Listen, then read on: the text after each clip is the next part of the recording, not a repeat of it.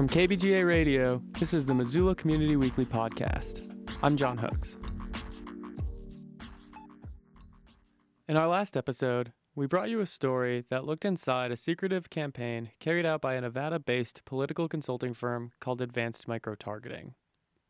Over 19 days, in February and March, 13 employees of AMT, including 6 out-of-state residents, conducted a large-scale effort to collect enough signatures to certify a petition that would place the Montana Green Party on the ballot for the midterm election. Except, the Montana Green Party had no idea this campaign was going on, and they didn't know who these people were. If you haven't listened to that episode yet, we recommend that you go back and listen to it before this one. It's available on iTunes, Google Play, and pretty much anywhere else that you get your podcasts.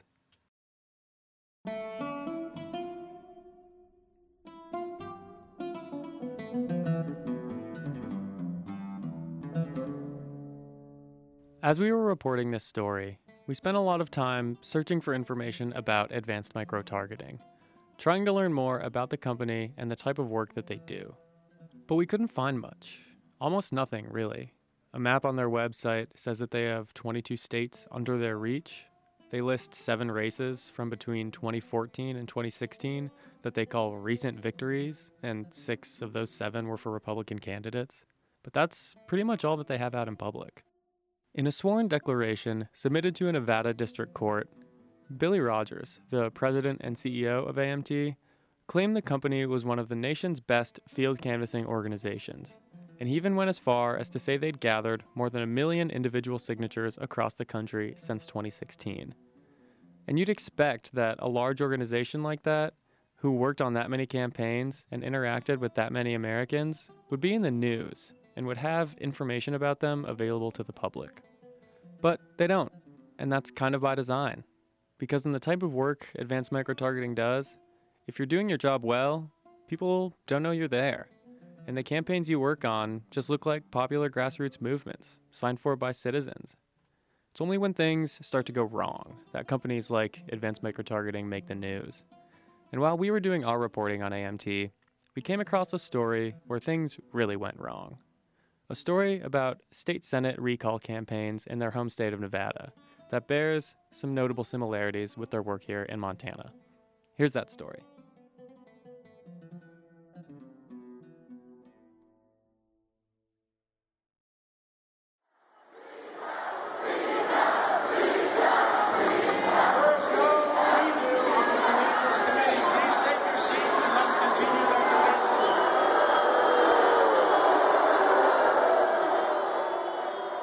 On May 14th, 2016, it seemed like the Nevada Democratic Party was in disarray.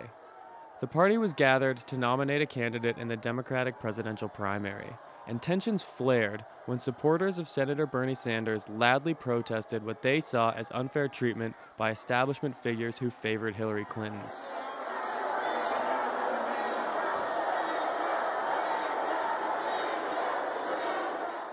It got so bad that fights broke out, and the convention was shut down after an extremely acrimonious 16 hours.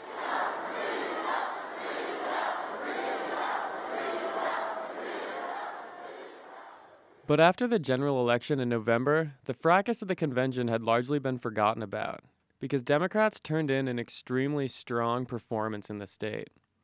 Hillary Clinton won a close victory in the presidential contest, a Democrat was elected to hold the U.S. Senate seat vacated by Harry Reid, and Democrats managed to flip both chambers in the state house.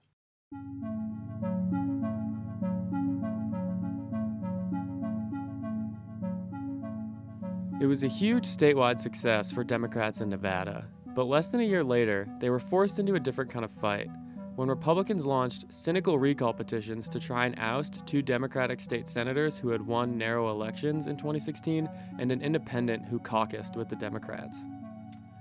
The signatures in those recall petitions were embroiled in controversy when residents of the Senate districts in question filed official complaints against behaviors and tactics used by signature gatherers.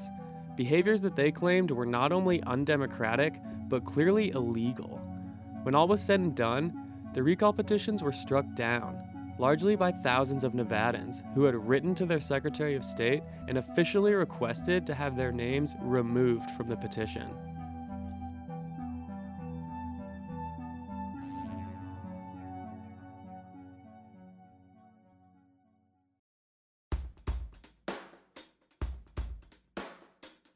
Those signatures were gathered by advanced micro-targeting. And a week before the signatures they'd collected in Nevada were struck down in court, the Montana Democratic Party filed its own lawsuit in a district court in Helena, challenging the validity of signatures collected in the Green Party petition. Those signatures were also collected by advanced micro-targeting. This week, on Missoula Community Weekly, a deeper look into the past work carried out by AMT brings some of their practices into light and raises questions about the nature of their work here in Montana.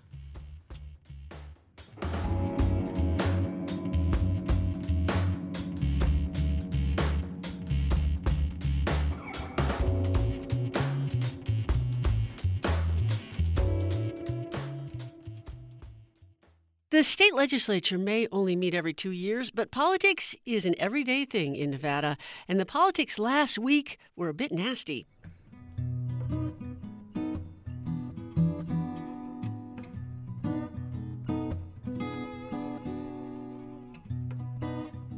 In August 2017, 2 Nevada state senators were caught off guard by some startling news. Both senators, Joyce Woodhouse and Nicole Cannizzaro, were only a few months into their terms, and they'd just been elected in close races in 2016 that helped flip the Nevada State Senate Democratic. But one day, Joyce Woodhouse was talking to a constituent who asked her what she thought about a recall petition that had been filed by citizens in her district to remove her from office. This petition was news to Joyce, and a little later, Nicole Cannizzaro saw on Twitter that she was also a subject for a petition to recall her from office. During the same time period, another petition was filed against Senator Patricia Farley, who was an independent who had left the Republicans to caucus with the Democrats. These senators were frustrated and curious. Woodhouse and Cannizzaro had won their seats in fair elections less than a year before Farley had been elected in 2014, and they justifiably wondered what they had done in such a short amount of time to warrant a petition for recall. The answer? Nothing at all. Here's John Ralston, a veteran political reporter in Nevada, who explained the situation to Nevada Public Radio's Carrie Kaufman, who you heard earlier. What are the reasons for these recalls?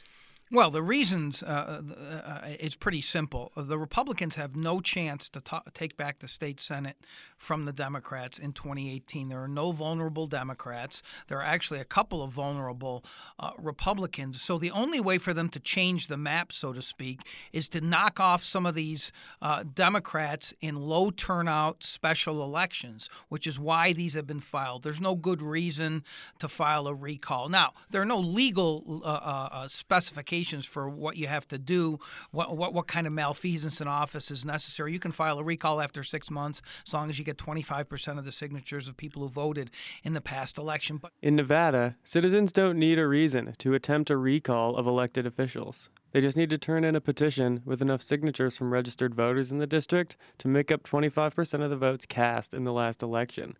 For those trying to recall Senators Woodhouse and Cannizzaro, that meant petitioners had 90 days to collect more than 14,000 signatures in both districts. And if you want to gather that many signatures in 3 months, there's pretty much only one way to do it. 25% of the people who voted in the last election, who voted in 2016, now that was a presidential election, it was a higher turnout. Are they going to have trouble getting to that 25% threshold? It appears they have paid signature gatherers, and we've only picked up anecdotal evidence of what they're saying. This is another crazy thing about Nevada, Carrie, and the law.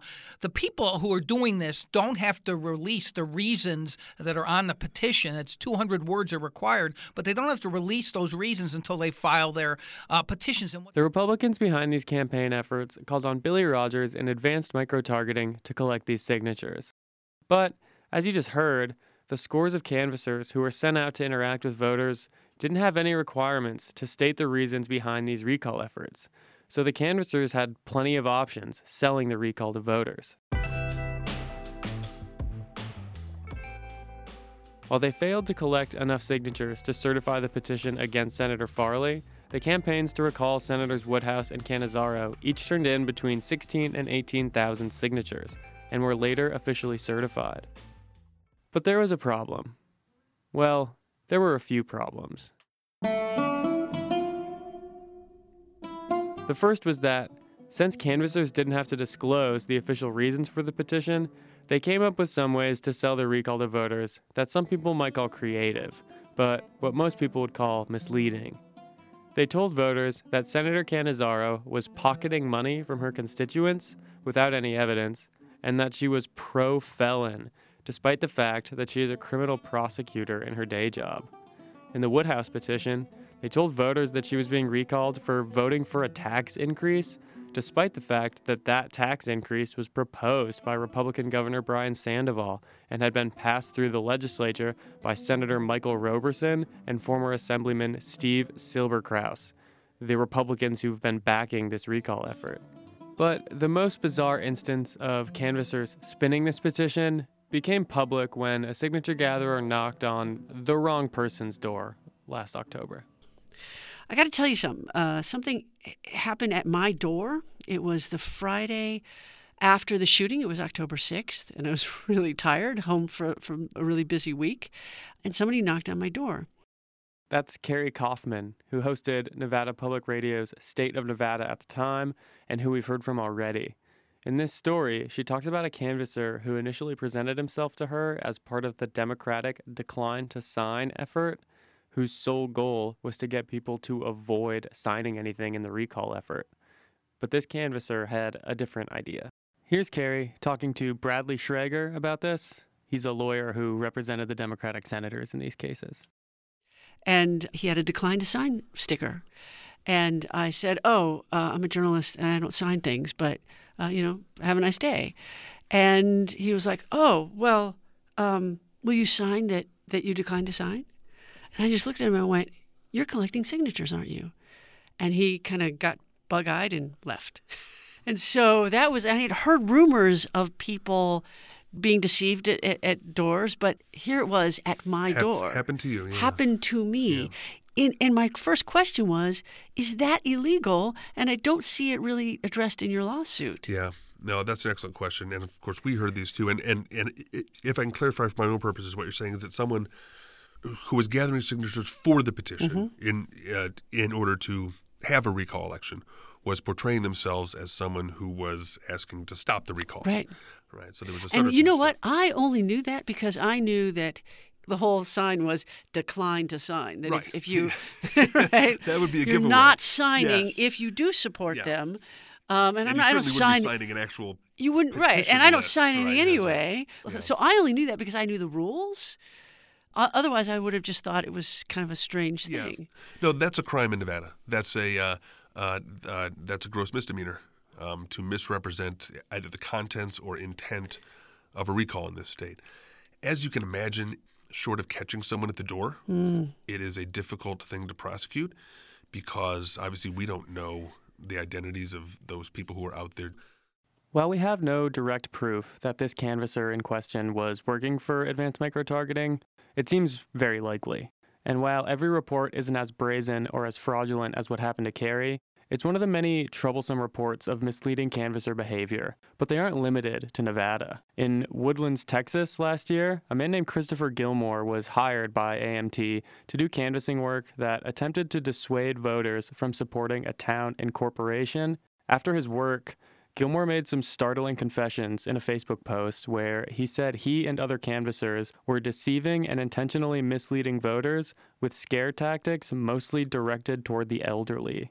He went on to say that they were instructed to tell voters they were volunteers, and when asked who was funding their organization, they were instructed to tell voters that it came from donations from local donors.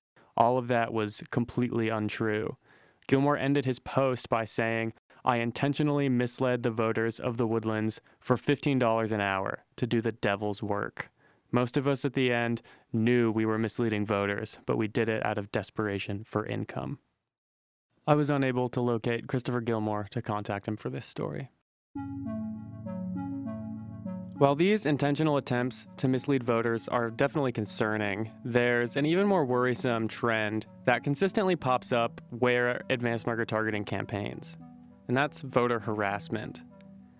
In the letter of complaint that Nevadans filed against canvassers, they reported signature gatherers knocking on their doors and refusing to leave when they were asked, even becoming argumentative and combative.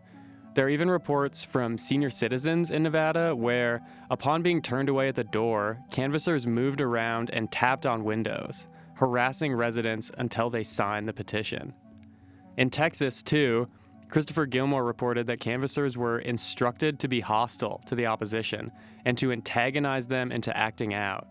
Those are serious accusations, and they show a consistent disregard for what most people would consider ethical practices in civic interactions.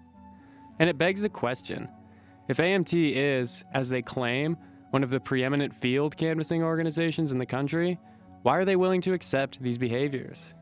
Here, Bradley Schrager, the lawyer who represented the efforts against the Nevada recalls, explains how this is allowed to happen.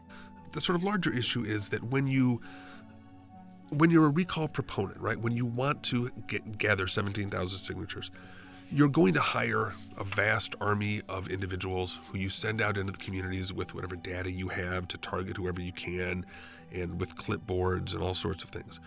Right, those people are going to be incentivized on some level to get as many signatures as they can, whether it's they're being paid by the signature, whether they're being paid, bonuses on how many they bring in. I mean, the name of the game is to get signatures.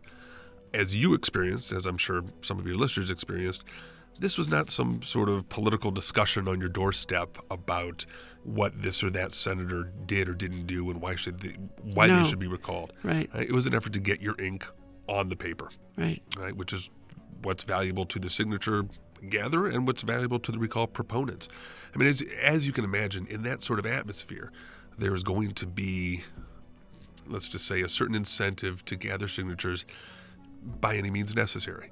This effort cost the GOP or the recall proponents an awful lot of money because they had to pay a lot of people to go out and do these things. They're there to get their money's worth. And the consequences, are sort of left to us to clean up in the lawsuit, which is what we're trying to do. In campaigns like the Nevada recall and the Montana Green Party petition, where there's a hard deadline and a limited amount of time to get a lot of signatures, that necessity to gather signatures by any means necessary gets amplified. And according to our reporting, it comes at a cost to voters and canvassers. And importantly, it comes from the top down. I spoke with a canvasser who has worked for Advanced Micro-Targeting on campaigns all across the country, but who refuses to work with the company anymore because of their method of management. He spoke to me on the condition of anonymity, but what he told me was startling. He said that nothing about the reported behaviors in Nevada and Texas surprised him, and that Advanced Micro-Targeting's management style, which he described as yelling louder at canvassers to get signatures, contributes to this unethical process. He said in an email that those kinds of hostile interactions flow downhill, and that some people brought into these campaigns are intimidated by people with their eyes on the result rather than the method. That intimidation, the canvasser said, can lead to signature gatherers using harassment and misinformation to gather more signatures, but that no matter the behavior, if it gets you more raw signatures, AMT is cool with it. Here we feel like we should mention that Billy Rogers, who is the president and CEO of AMT and who ran their Nevada recall efforts, was in Montana for the end of the Green Party petition and dropped off petition affidavits in Missoula County. And Cody Pope, who's the state director of Advanced Micro-Targeting's Green Party efforts in Montana, was also on the executive staff for the Nevada recalls. We hope to get a statement from Billy Rogers through Advanced Micro-Targeting, but have been unable to make any contact with the company. And while I did get in touch with Cody Pope, he told me that while he has a lot to say about this, he won't be speaking about it at all.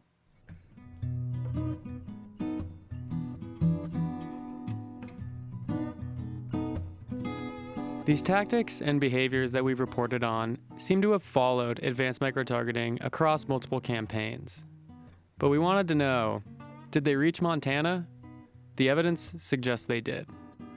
So yeah, but yeah, I mean the whole, on the actual practice of it too, it was made very apparent to me quickly that whatever he could do would work was what he wanted. I mean, we're going to places that I don't think, I really like going to Orange Street because Orange Street allows signature gatherers to post up outside.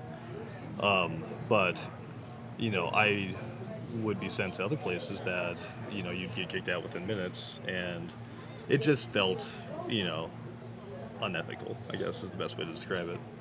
But sort of like win at all costs type mentality. Yeah, exactly. Yeah, no, like you got to get these signatures. Like you got to get them. Like it was very much a. Yeah, I mean, like you had to do it, and it didn't feel great to me, for sure. And that's I think that I think it in and of that itself, it like kind of disqualifies the ideology. Like when you're coming at it from like an ideological aspect, it doesn't feel great to have to be doing that at all, for sure. That's Michael Cassio, who worked on the Green Party petition for advanced microtargeting here in Missoula, and who we heard from last episode. He described an environment similar to what we've heard about so far. And when I showed him the letter complaining about AMT's canvasser behavior in Nevada, he told me that it seemed in character with his experience with the company. He also told me about an experience with an AMT employee and supervisor who, while collecting signatures at the Missoula Walmart, would follow disinterested shoppers to their cars, refusing to take no for an answer and badgering people to sign the petition.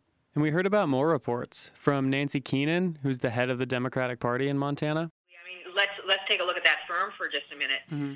Advanced micro-targeting has a history of unethical and potentially illegal campaign practices across the country, and we saw those tactics here. We saw them up front and personal, and we actually had people calling. Folks that were collecting signatures, when the person was looking for more information, the actual person collecting the signature would run away. We had people tell us that they were often misleading. It wasn't an honest broker, so to speak, in explaining what the initiative was or what they were trying to do. And most notably, the guy that turned in some signature packets, but the sign then said that he collected those individual signatures, Right. was in fact a woman who collected those signatures. So that is just out and out fraud. Mm-hmm. While we haven't been able to independently verify most of those reports, they do seem to fit in with the trend. But we're actively reporting this story. And if you or someone you know signed the Green Party petition earlier this year, we'd like to hear about your interactions with signature gatherers. If that's you, drop us a line at media@kbga.org. While these tactics and behaviors of harassment and misinformation are definitely concerning, in most cases, they're not illegal, and the signatures they get still count. But evidence suggests that the emphasis on gathering as many raw signatures as possible, a kind of scorched earth signature gathering, leads to other problems with real consequences. In Nevada, for instance, citizens can write into the Secretary of State and have their names formally removed from a petition, even after it's been submitted. And in the recalls, more than 2,000 people did just that. And those revocations went a long way to defeating the recalls. And while there's no way to prove that behaviors by AMT led to those signature removals, and the Nevada Democratic Party campaigned hard to make sure people were aware of that option, it seems likely that these stories of misinformation and harassment played a part. Scorched earth signature gathering can also lead to a situation where canvassers are more concerned with signature quantity over quality. When those signatures come under a scrupulous review, that can also be a problem. In Nevada, more than 3,000 signatures were invalidated when it was revealed they came from citizens who were constitutionally ineligible to sign. That means, mostly, that they either didn't live in the right district or hadn't voted in the right election. You'd think able and well-informed canvassers would know to ask voters those questions and concentrate their efforts on eligible signers, but they didn't. And by the end of the court battle over those petitions, the amount of rejected, ineligible signatures brought the total below the minimum threshold, meaning even if those 2,000 Nevadans hadn't had their names removed, AMT's practices still caused the petition to fail.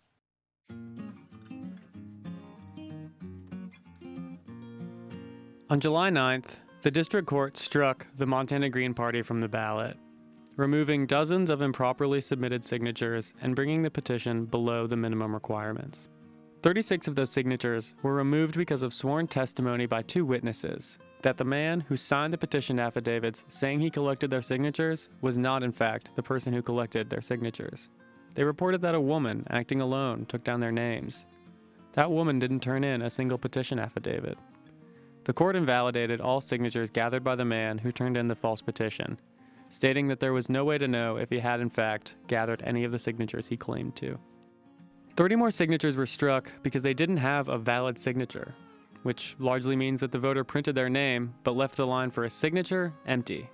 It may seem finicky, but regulations for signature gatherers make clear that a voter must sign in a cursive script for an acceptable signature, and that without an acceptable signature, the person cannot be counted. Common sense would indicate that a professional signature gatherer should be aware that a petition needs to have a valid signature, and that they shouldn't falsely claim signatures they didn't collect. But AMT's practices place so much emphasis on raw signatures obtained through whatever means necessary that they open the door for improper behavior and failed petitions. It cost them in Nevada, and it could still cost them here.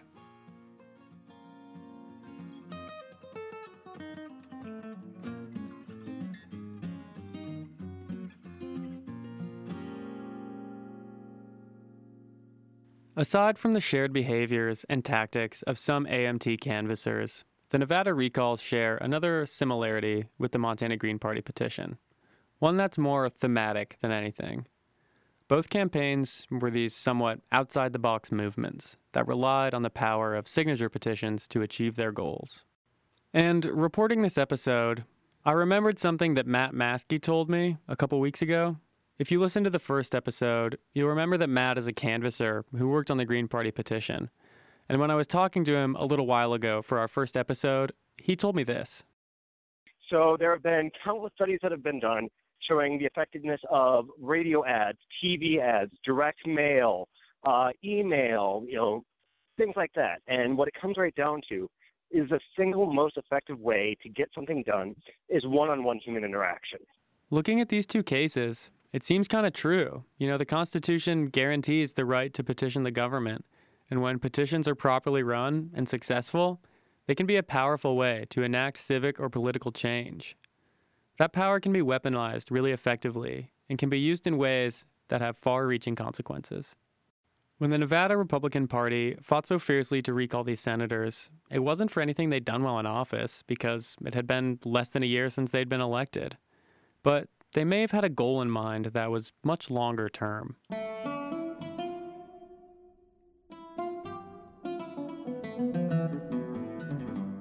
Whichever party controls state governments in 2020 will oversee redistricting in their states based on new census results, and can redraw districts in ways that preserve their electoral power, in a process you've probably heard of called gerrymandering. Republicans lost their control over both legislative houses in the 2016 election, and they needed to win back their majority in order to have control over that process. But Nevada was changing. The solid Democratic victories in 2016 led many to believe that the state was turning more permanently blue, and this Hail Mary recall effort was the only chance they'd get to retake control.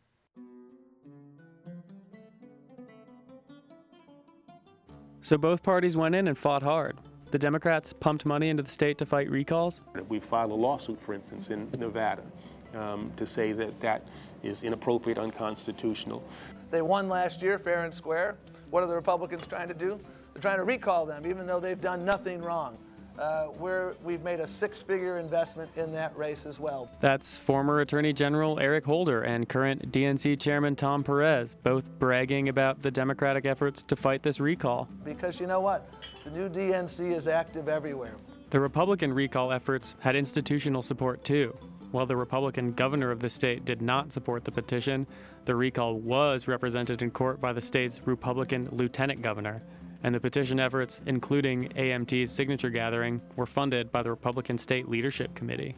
This was a real fight, with lots of money, and supported by the national arms of both parties. The Green Party campaign in Montana has similarly broad implications.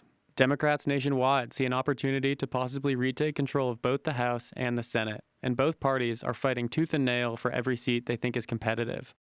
On primary election ballots, Green Party candidates got just over 1,500 votes, and if they end up in the general election, they could draw even more. In November, both the House and Senate seat are up for grabs in Montana, and both races are expected to be very close. Close enough that those 1,500 votes could have a real impact. It cost a lot of money to fund advanced microtargeting's efforts in Montana, and it's cost a lot of money since then to litigate the results of those efforts. And that could tell us that both major parties think those 1,500 votes are worth a lot. Paid signature gathering campaigns are professional and incredibly efficient. And when they're done right, you don't really hear about it at all. Large political interests can use petitioning to gather quiet but effective policy victories. And in a cutthroat political climate, those victories are often worth the cost. But when things go wrong and people hear about it, as they did in Nevada and here in Montana, we can use that opportunity to learn more about these campaigns and the people who mastermind them.